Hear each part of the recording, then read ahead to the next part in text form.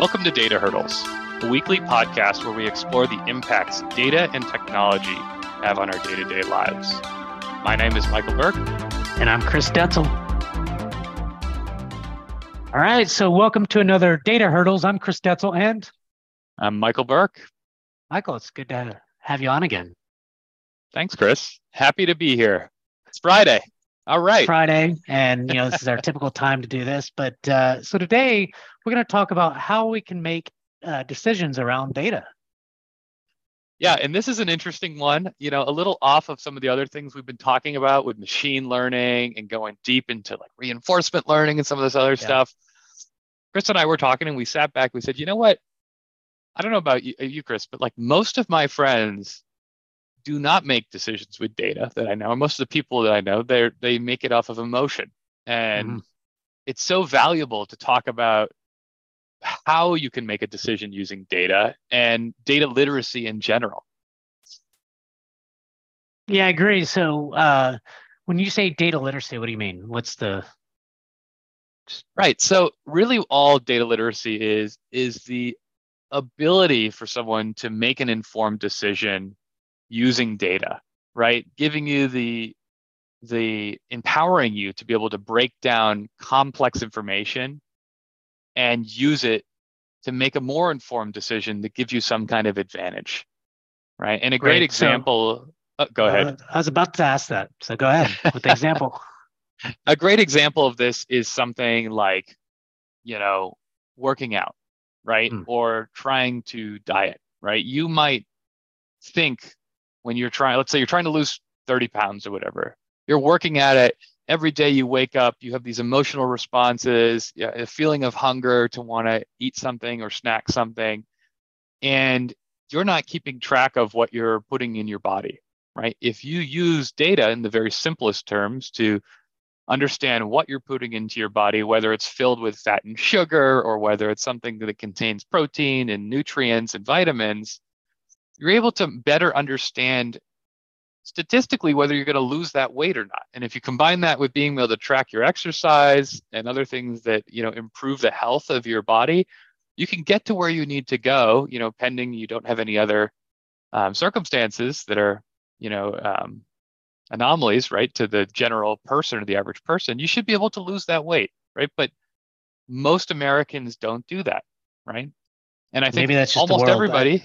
Yeah, that's just the world, right? But staying disciplined in using data allows you to have that transparency and accountability that you just wouldn't have otherwise, right? So can I tell a little story? Because I think this is a good one. And it's about my wife that, she's a big time marathon runner, and, she's run Boston about to be her 10th time in a row and a bunch of other marathons.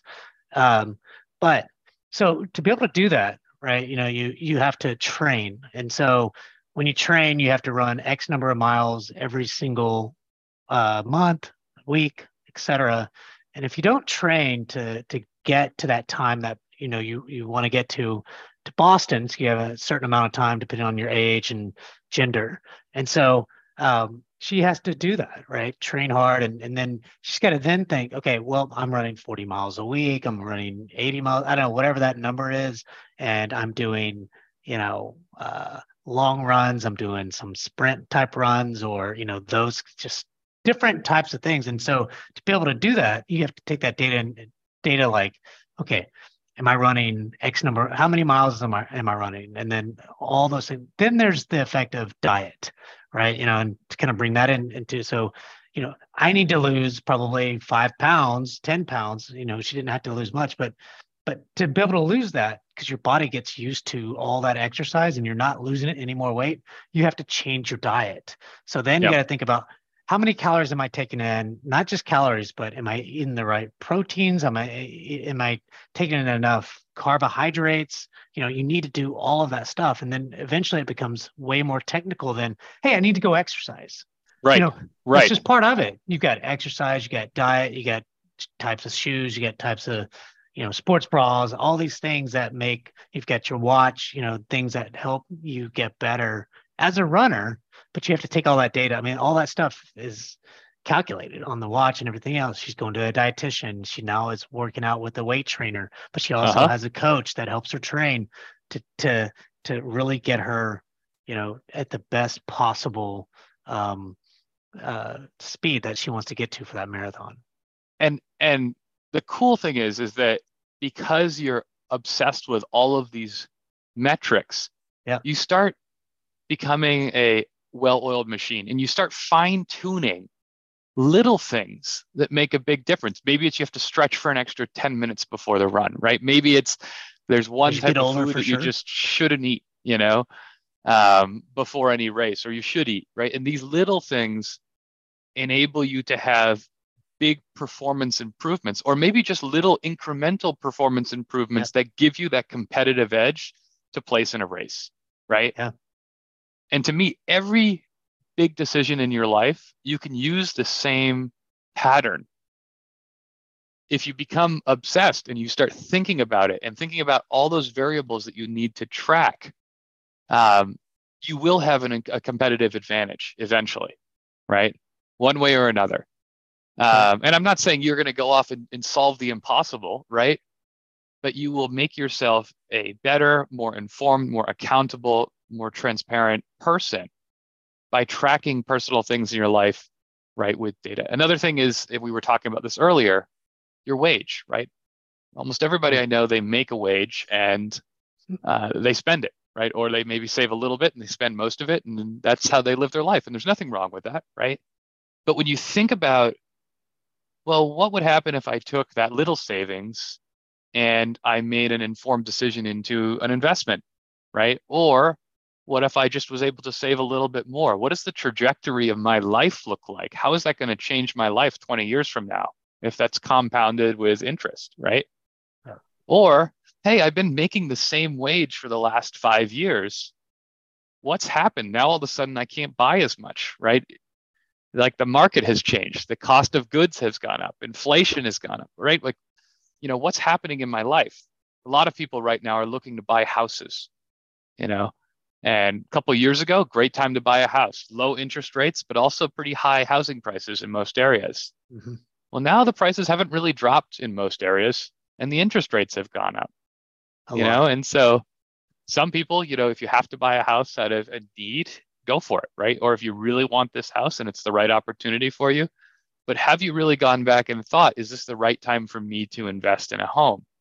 Most people don't make those decisions. They make them off of impulsive or emotional needs without planning and sitting back and thinking about, okay, like, do I think interest rates are going to go down? How much compounded interest will I have to pay by buying a house today versus if I wait a year and I think it's going to go down by 2 points, right? Yeah. And to me, and granted, I am one of the data people, right? That's my role in my professional career. But these little pieces of information that you gather throughout your life, if you start trying to jot them down in some sort of sequence that makes sense to you, you can accumulate so much more and get so much further in the direction that you're trying to head with your life just by taking that little extra moment and say, hey, I'm going to jot down that number. Like, that seems like something that's important to me that I need to remember in my life to get better at the goals I'm trying to achieve, right? Yeah, and I think our minds are kind of like machine learning minds, right? Once you kind of practice it, you do it for a while, it then becomes habit. It's easy to get out of the habit of some of that stuff, but you just got to focus and make it happen. And I think that's key at the end of the day. Yeah, you start finding yourself, you're talking about your wife with running a marathon, you start to change the way that you think, right? You start to tuning everything in your life to optimize to those things. And, growing up, to share another little fun story, like we didn't have a ton of extra cash or anything like that. And my friend and I used to compete against how much we could save, the biggest discount that we could get off things.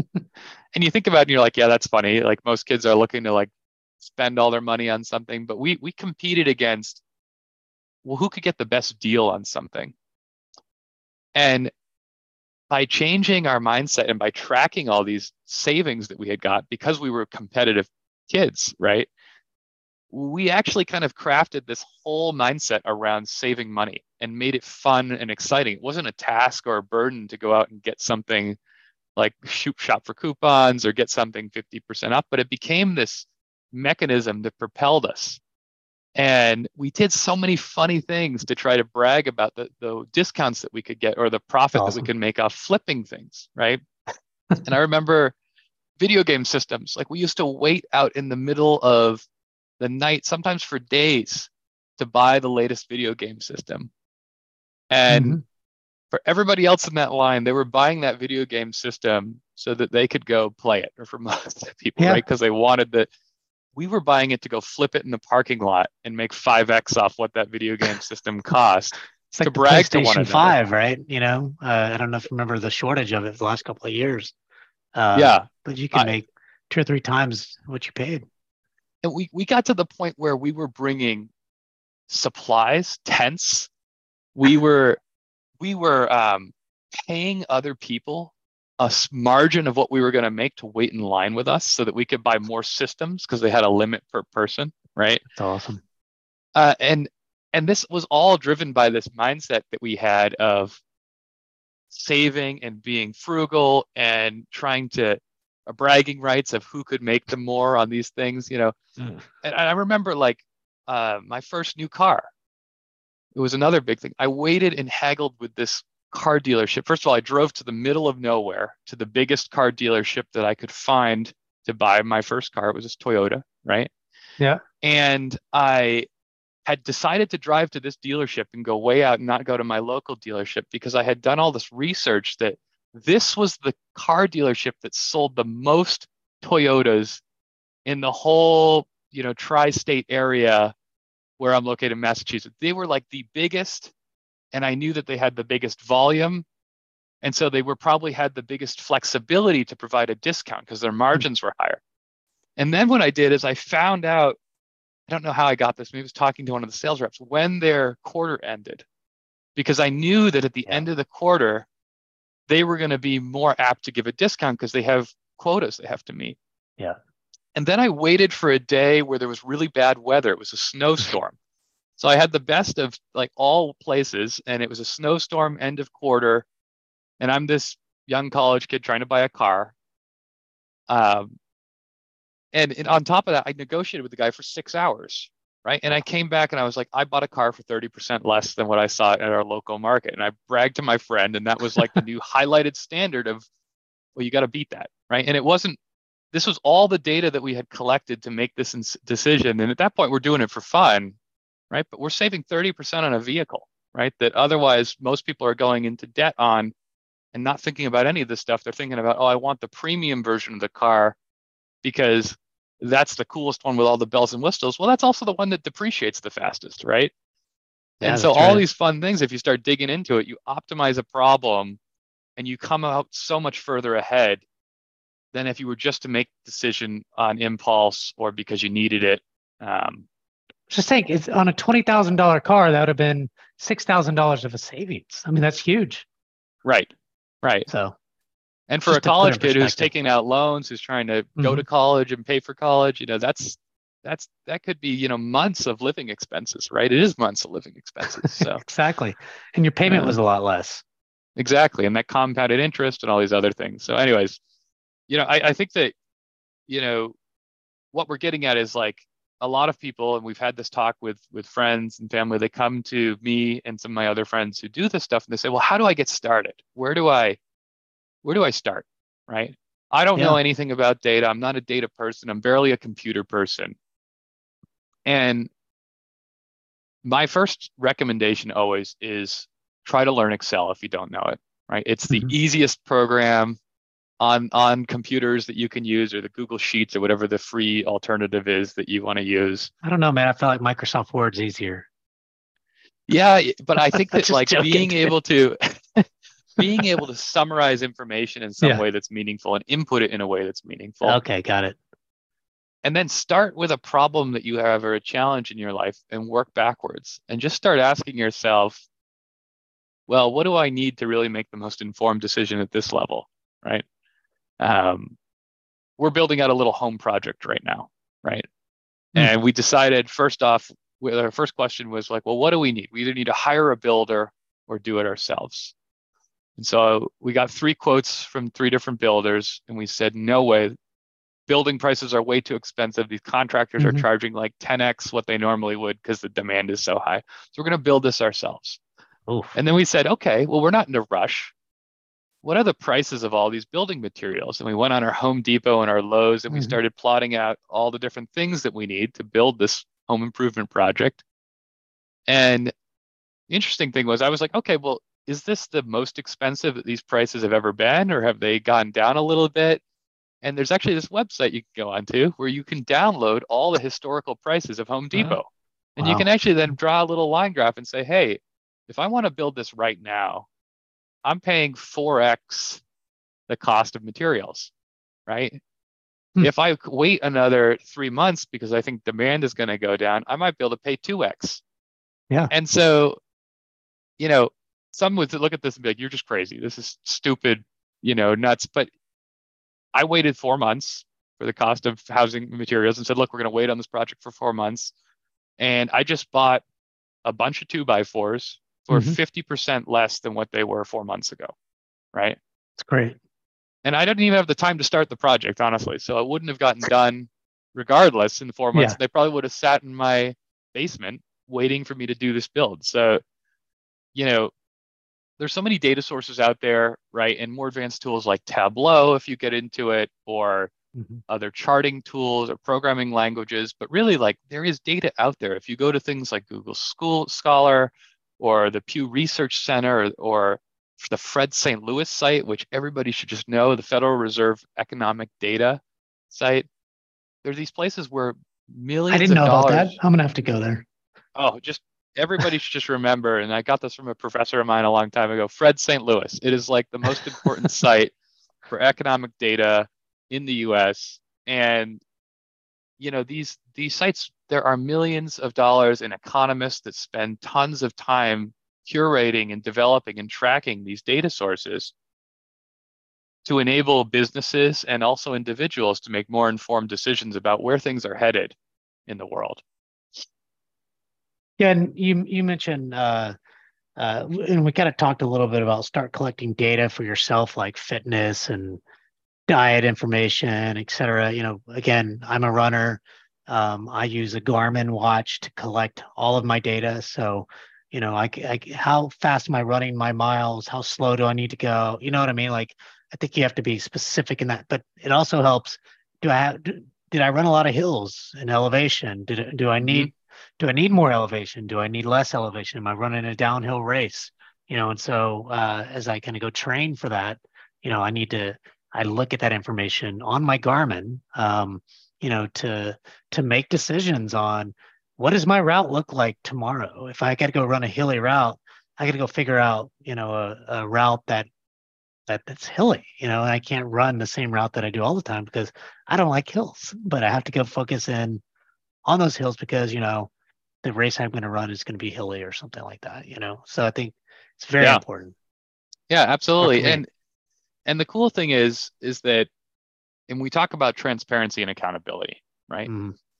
Everything around us now, especially in the digital age, is bombarding us with signals saying, this is the best deal, right? 50% off, or, these shoes will make you run faster, right? And even more so now that marketing has just gotten so advanced, we have to use data to actually benchmark. Well, is it really making an impact for me, right?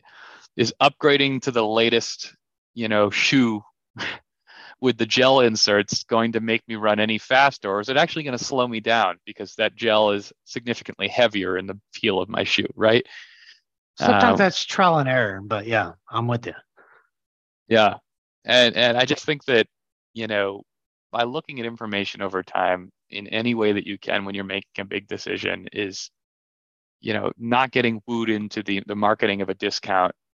You're empowering yourself to say, actually, you marking this thing off 20% is not a deal because 6 months ago it was half that price, right? Exactly.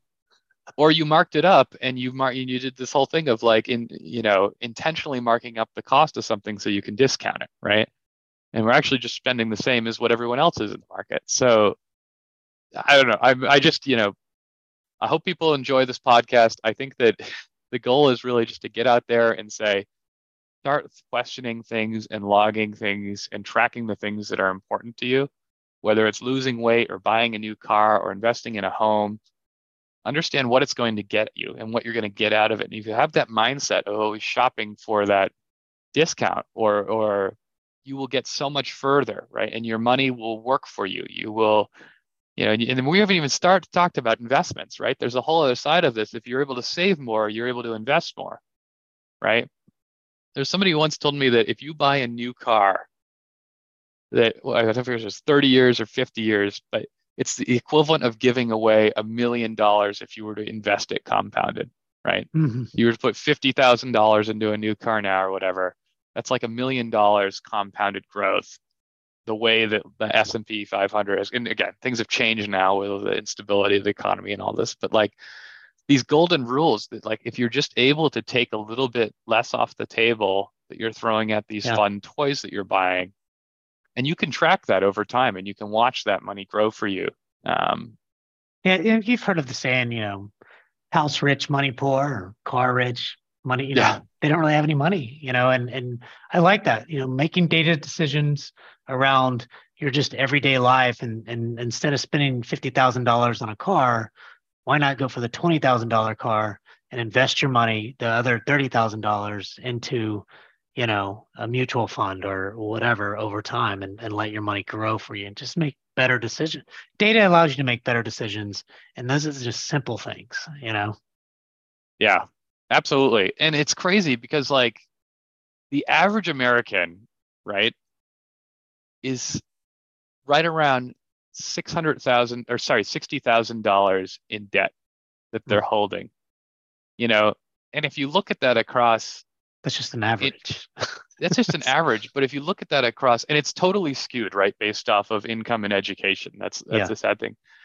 But if you look at the folks that are in that bottom far left tier, right, they're holding an immense amount of debt, and they're accruing more debt just by not taking any action, right? And you get into these terrible cycles of, like, being stuck in debt, right? Because you have high interest rates that you can't pay down your debts, and you can't get out of it because you aren't able to save. And even if you were, you wouldn't save, you would buy more things. Yeah. And I think that there are so many people in the world that are living with that kind of paycheck to paycheck mentality. And it's not just in the poverty levels. Like, at every level, there are people who, even making tons of money, right, where they're living paycheck to paycheck because they haven't understood the power of money. And I didn't mean to make this like, thing about money, right? And we're not doing a money podcast, but it's an easy one to talk about because it's easy to articulate. But anything that you're trying to do in your life, there are so many challenges where if you were just to breathe, take a second, ask yourself the right questions. Am I on track? Am I behind? How can I measure this? You'll drive more transparency and accountability into the direction you're trying to head in your life. Yeah, and I agree. And when you think of, and we'll kind of wrap it up, but is fitness, health, finance, every part of the data decisions you make in those things will help you just live a better life, and to be cleaner, Well, Michael, this has been really good. Thank you so much for another Data Hurdles podcast. I'm Chris Detzel, and I'm Michael Burke. Thank you all for joining. Take care.